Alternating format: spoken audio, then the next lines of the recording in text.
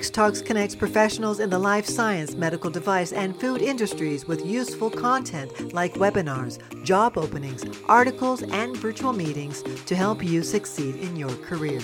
This life science-focused podcast brings together some of our editorial staff to share insights into the latest B2B industry news to keep you up to date. This week on the show, we're discussing Rebyota, the first fecal microbiome therapy, and PureTech's new CBD pill. Enjoy the show. Hello, everyone, and welcome to the X Talks Life Science Podcast. I'm Aisha Rashid, Senior Life Science Journalist at xtalks.com, and this week I'm joined by Sydney Perlmutter and Vera Kovacevic. Thanks for coming. Let's start off with the story about a new FDA approval for the very first fecal microbiome therapy for recurrent C. difficile infection. So Swiss company Ferring Pharmaceuticals has won a pretty historic approval from the FDA for its fecal transplant-based therapy Rebyota to reduce the recurrence of bacterial infection. The therapy is the first of its kind to be approved in the U.S. So Rebyota is approved for preventing the recurrence of C. difficile infection, or CDI, in individuals 18 years of age and older. It's specifically indicated for use after completion of an antibiotic treatment for recurrent CDI. So C. difficile, of course, is a superbug that can cause serious and life-threatening diarrhea. And according to the FDA, the infection causes about 500,000 illnesses and is associated with 15,000 to 30,000 deaths a year in the U.S. The use of certain antibiotics can contribute to infection caused by C. difficile, and this is because certain antibiotics can disrupt the balance of bacteria in the gut. Now, if that happens, that can allow bacteria like C. difficile to take over by quickly multiplying, and if they do so, then they accumulate and release toxins, and that can cause a lot of GI issues such as diarrhea. Factors that can contribute to susceptibility to C. difficile infection include a weakened immune system, being over the age of 65, and hospitalization as well. So the risk of recurrence of CDI increases with each infection, and treatment options for recurrent CDI are limited. So, the administration of fecal microbiota is thought to facilitate restoration of the gut flora to prevent further episodes of CDI. Now, Rebyota is not indicated for the first occurrence of C. difficile infection. So the drug is delivered via enema, and it's designed to help restore bacterial balance in the gut. And it's formulated by extracting gut microorganisms from human stool donated by individuals that qualify as donors. Now, so both donors and donated stool have to be tested for transmissible pathogens, but there is still a risk of transferring infectious agents through this therapy. And another concern is that Rebyota could contain food allergens, and that, of course, could pose an unknown risk for food allergen-related adverse reactions. So while Rebyota is the first of its kind pharmaceutical therapy, the concept of treating the gut via fecal matter-derived bacteria is not new at all. So despite being classified as investigational by the FDA, and therefore it's actually pretty loosely regulated, fecal microbiota transplants, or FMT, are actually regularly and routinely performed to treat CDI, and they're performed through a colonoscopy or upper endoscopy. Now, Rebyota's approval was granted based on data from a clinical trial program that consisted of 6 studies involving over 1,000 participants, and 978 of whom were treated with Rebyota. And of the individuals that received the drug, 70% were cleared of infection within 8 weeks, compared with 58% in the placebo group. So other microbiome therapies in the works include Seres Therapeutics drug, which is awaiting FDA approval, and a decision on that is expected in April of 2023, next year. And last year, the company actually partnered with Nestle to market the drug once it's approved. And in terms of Rebiota, Ferring Pharmaceuticals still has to disclose the list price of the treatment in terms of what it would cost. So I wanted to get your thought on this very novel approval for a treatment featuring fecal matter. Yeah, I was kind of thinking, like, what would the general population think about such a treatment, right? I think it's mostly people that have experienced these conditions and that know how, like, bad and uncomfortable it is to have, like, a C. difficile infection. I think they are, of course, probably more open to such a therapy. But I think with this new FDA approval, I think the general population will likely be more open to these types of therapeutics. And perhaps some people, if they're healthy, this will spread the word that there is the opportunity to be a donor, right, for such therapies in development. Right. Yeah, good point. And did you know about FMTs or fecal matter transplants and those being sort of, a kind of standard of care for C. difficile infections? I've heard of them. I just didn't know they were standard of care for anything. Yeah, a few years ago, I want to say, watched a video, a YouTube video about fecal matter transplants, and the person who was reporting on it, attempted to donate his own fecal matter, and the process, is very, very involved. It has to be exactly what they're looking for. And it seems like, there are very specific requirements in order to qualify as a donor, but I had heard of it before. I just didn't know, that it was such a prevalent and necessary thing. It seems so odd at its core, but I think it's great to normalize it and have more treatments for things like this. Yeah, odd is definitely the word, and unexpected. I had also heard about FMTs, but I didn't know they were routinely used to treat, C. difficile infections, and not 100% regulated. But and then now we have this treatment in a formal, pharmaceutical format, so it's really great to see. And I do wonder, like, what goes into, like you're saying, Sydney, it's a very complicated process, because I just wonder how they go about even extracting what they need, and how they know exactly what they need, because the gut has so many different types of bacteria, microflora. It's a very complex kind of a situation in your gut. So I really wonder how they're able to figure it out. Or it's probably not that complicated. Maybe they just take a sample and like, all this bacteria is probably needed in the body. So it's very, very cool. I think once people get past the idea of having like fecal matter in taking that, but I thought it was a really cool approval and very, very interesting.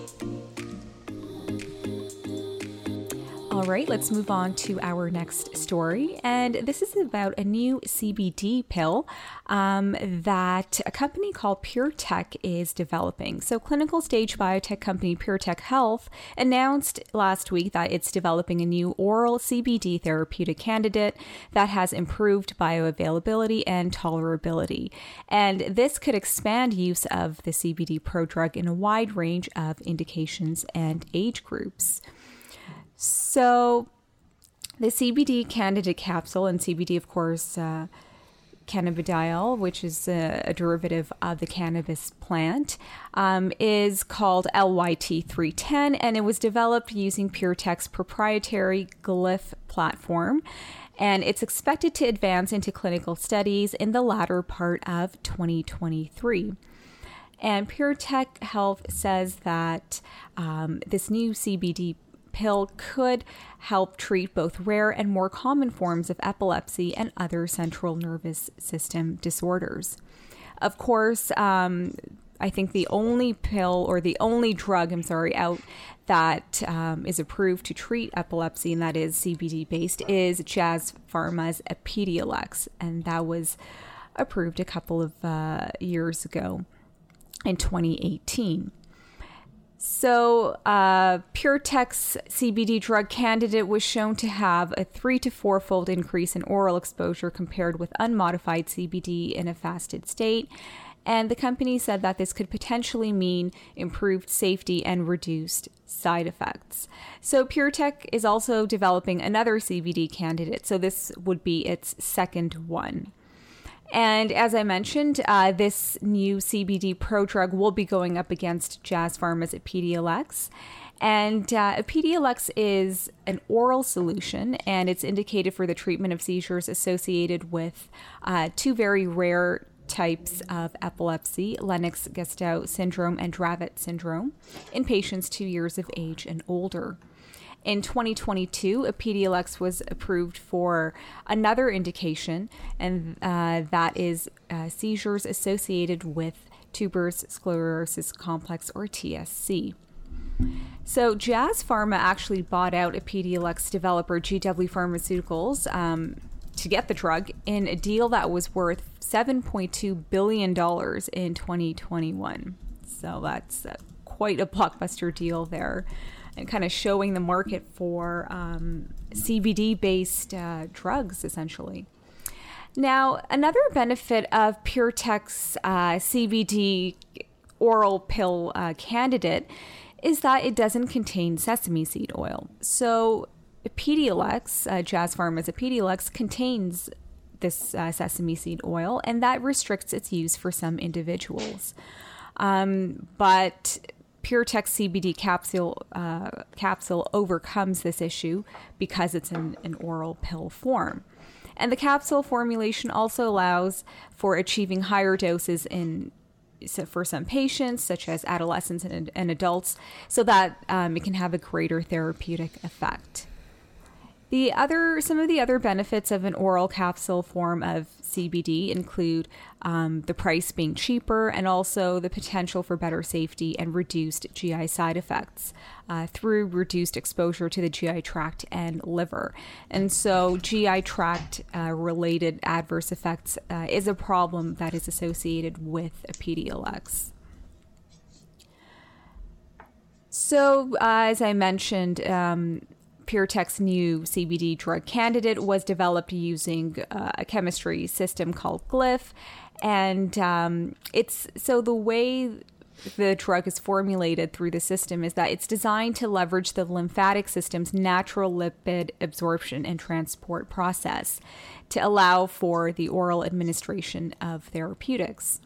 So the way this drug and other drugs created using the company's proprietary system, it involves reversibly linking a drug to a dietary fat molecule. And so this allows for the drug to be taken up directly into the systemic circulation by bypassing the liver, and instead being routed directly from the gut, where the lipid is digested and processed, to lymphatic vessels. So PureTech's other CBD oral capsule candidate, LYT-300, is currently being evaluated in a multi-part phase 1 trial, evaluating its oral bioavailability, safety, and tolerability, as well as its optimal dosing. And they were able to achieve the first objective earlier this year in the trial, showing that the drug achieved around a 9-fold higher bioavailability than that of orally administered version of CBD. So the phase 1 trial is expected to be complete by the end of the year, with plans to begin a phase 1b/2a clinical trial in 2023 based on the phase 1 data. Now, big pharma companies are definitely in on the medicinal CBD market, and it's currently wide open because really there are very few products. Epidiolex is the only product out there.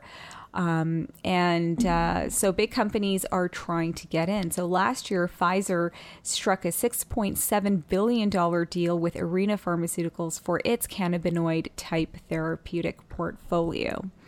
And Epidiolex continues to do well.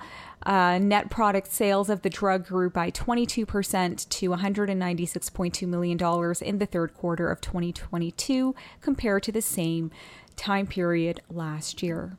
So I wanted to get your opinions on this new CBD pill and how you see sort of the CBD, medicinal CBD market growing, and what direction you see it going. Yeah, well, I actually didn't know that CBD can treat epilepsy. So that was new to me. And I've heard that I guess we all know it could help with like CNS disorders and that space. But epilepsy, I didn't know. And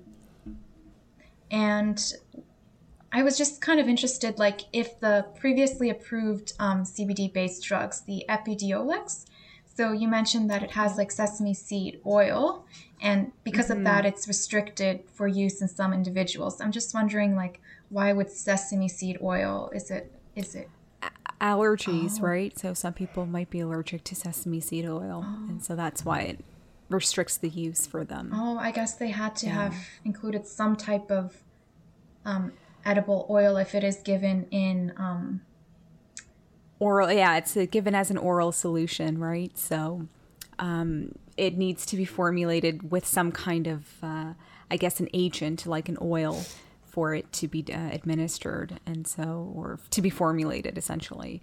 But having it in capsule form, in a pill form, overcomes that issue. Yeah, I thought this was a good example of like how today, clinical trials, they're always comparing a drug to the standard of care.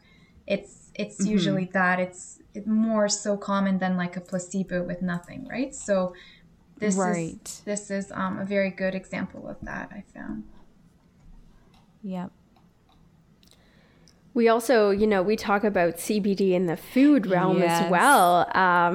And there's, some skeptical thoughts around, putting CBD in food and beverage products. But I think when, we're actually seeing patients being helped, especially with seizures, and you said tuberculosis as well. It sounds similar to tuberculosis. Oh no, not tuberculosis. Tuberous sclerosis complex. Oh, sorry. I misheard that. Sorry. No, I'm glad to see sort of like the stigma, I guess, around CBD lessening a little bit, and actually deals being made if it's helping people. And CBD also, this is a little bit off topic, but I think people give it to their dogs as well, to help them and calm them down as well. I think we've only just hit the tip of the iceberg, I think, with the potential of CBD in the pharmaceutical industry. But yeah, I'm excited to see where it goes in the future. Yeah, those are great points. Like, there's definitely been so much stigma around CBD, and just because it comes from like a leisure recreational background, right, where people have been using it for other purposes, but you've heard about so many health claims, and it helps with pain management, and obviously here Epidiolex is approved for treating seizures or the symptoms of seizures. So it's definitely come a long way, I think, and I think we're just going to see more and more CBD, medicinal CBD products coming out, and like the fact that huge pharma companies like Pfizer are striking huge deals with like smaller companies and really trying to get into the market. I think it's very promising, and speaks to the promise of CBD-based treatments, and I think it's a very exciting time, and we'll definitely be seeing more CBD in the pharma world for sure. It also reminded me of how psilocybin is being tested and used to treat some mental health issues as well, and how, like how much stigma has to be overcome for that to become normalized as well. Mm-hmm.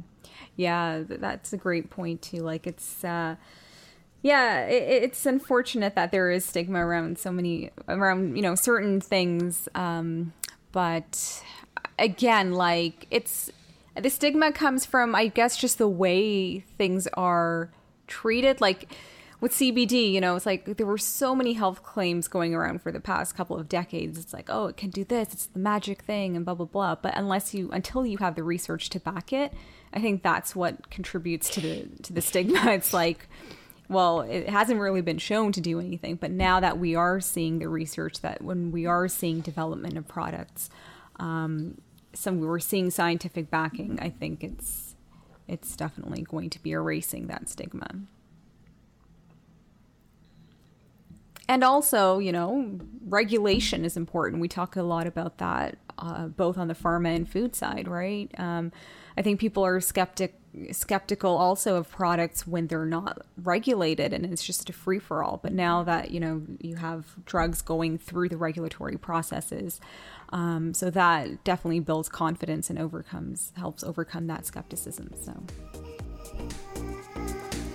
All right, that's the end of this episode of the X Talks Life Science podcast. If you liked today's show, don't forget to rate, review, and subscribe. Thank you, everyone, and see you next week. Bye. Bye. Bye.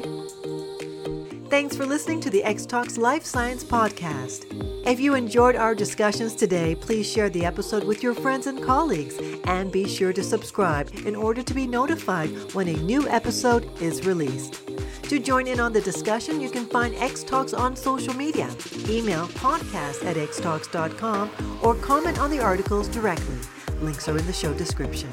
Take a moment to join our community at xtalks.com to get access to everything we have to offer, including webinars, job listings, virtual meetings, articles, and more. The views and opinions expressed in the podcast are those of the speakers sharing them. They should not be taken as professional advice and do not necessarily reflect the policy or position Honeycomb Worldwide. For further information, email us at podcast@xtalks.com. Thanks for joining us, and we'll see you next week.